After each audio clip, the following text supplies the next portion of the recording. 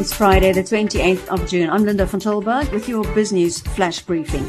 In today's headlines, Tiso Blackstar has announced the sale of its media, broadcast and content businesses in South Africa, Ghana, Nigeria and Kenya to the Lebashe Investment Group for 1 billion rand. Their publications include the Sunday Times, Business Day and Financial Mail. Lebashe has Tshepo Mahlole as its chair. Mahlole said in a statement that they were excited as long-term investors about the transaction. And although the media industry was undergoing disruption, he believed their assets are generating sustainable revenues that would withstand change in the medium term. He said it was their plan to support the editorial team with an advisory council made up of eminent local and international persons. The aim is to focus on the growth of quality journalism. Glencore shares fell as at least 19 illegal miners were killed when part of a copper and cobalt mine operated by a Glencore subsidiary in the Democratic Republic of the Congo collapsed. Shares in Glencore closed 5% down on the FTSE 100 and on the JSE they took a knock of 8.3%. Glencore said the incident was not linked to its operations or activities and it would have no impact on production. The JSE All-Share Index closed softer yesterday, while Amplat shares were down by more than 4%. Gold miners gained again, with Anglo Gold shares rising by 2.6%. The rand firmed to its best level in 5 weeks to 14 rand and 13 cents at one point yesterday, and it closed at 14 rand and 14 cents. The possibility of a trade deal between the United States and China lifted the rand as the two superpowers are said to be closer to a deal to bring an end to their trade war.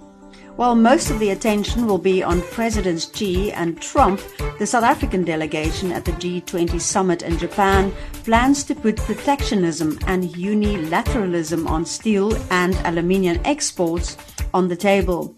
South Africa's Director General Anil Suklal says South Africa has been directly affected by these measures and have lost in the region of 8,000 to 10,000 jobs in these industries. President Ramaphosa has also arrived in Japan for the summit.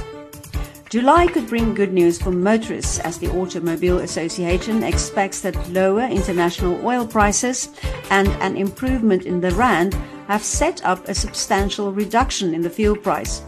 The AA expects a decrease of 86 cents a litre for petrol and 68 cents for diesel, while paraffin could drop by 58 cents. South Africa's economy remains stuck in its longest downward cycle since 1945, adding to the risk that it may fall into its second recession in a year.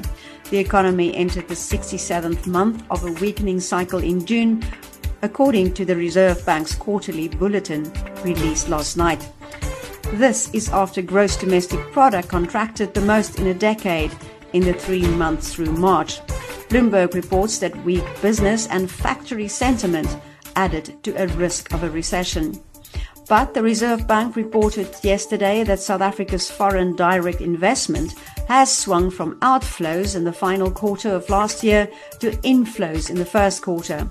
FDI inflow totaled 11.7 billion rand in the first quarter of the year from outflows of 8.2 billion rand in the last quarter of 2018.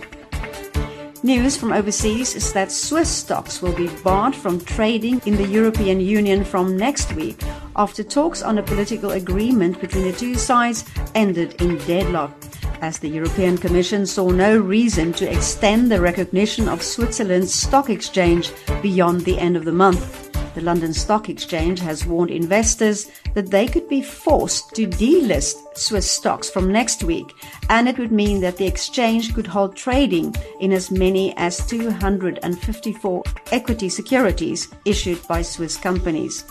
This has been your Business Flash Briefing. Until the next time.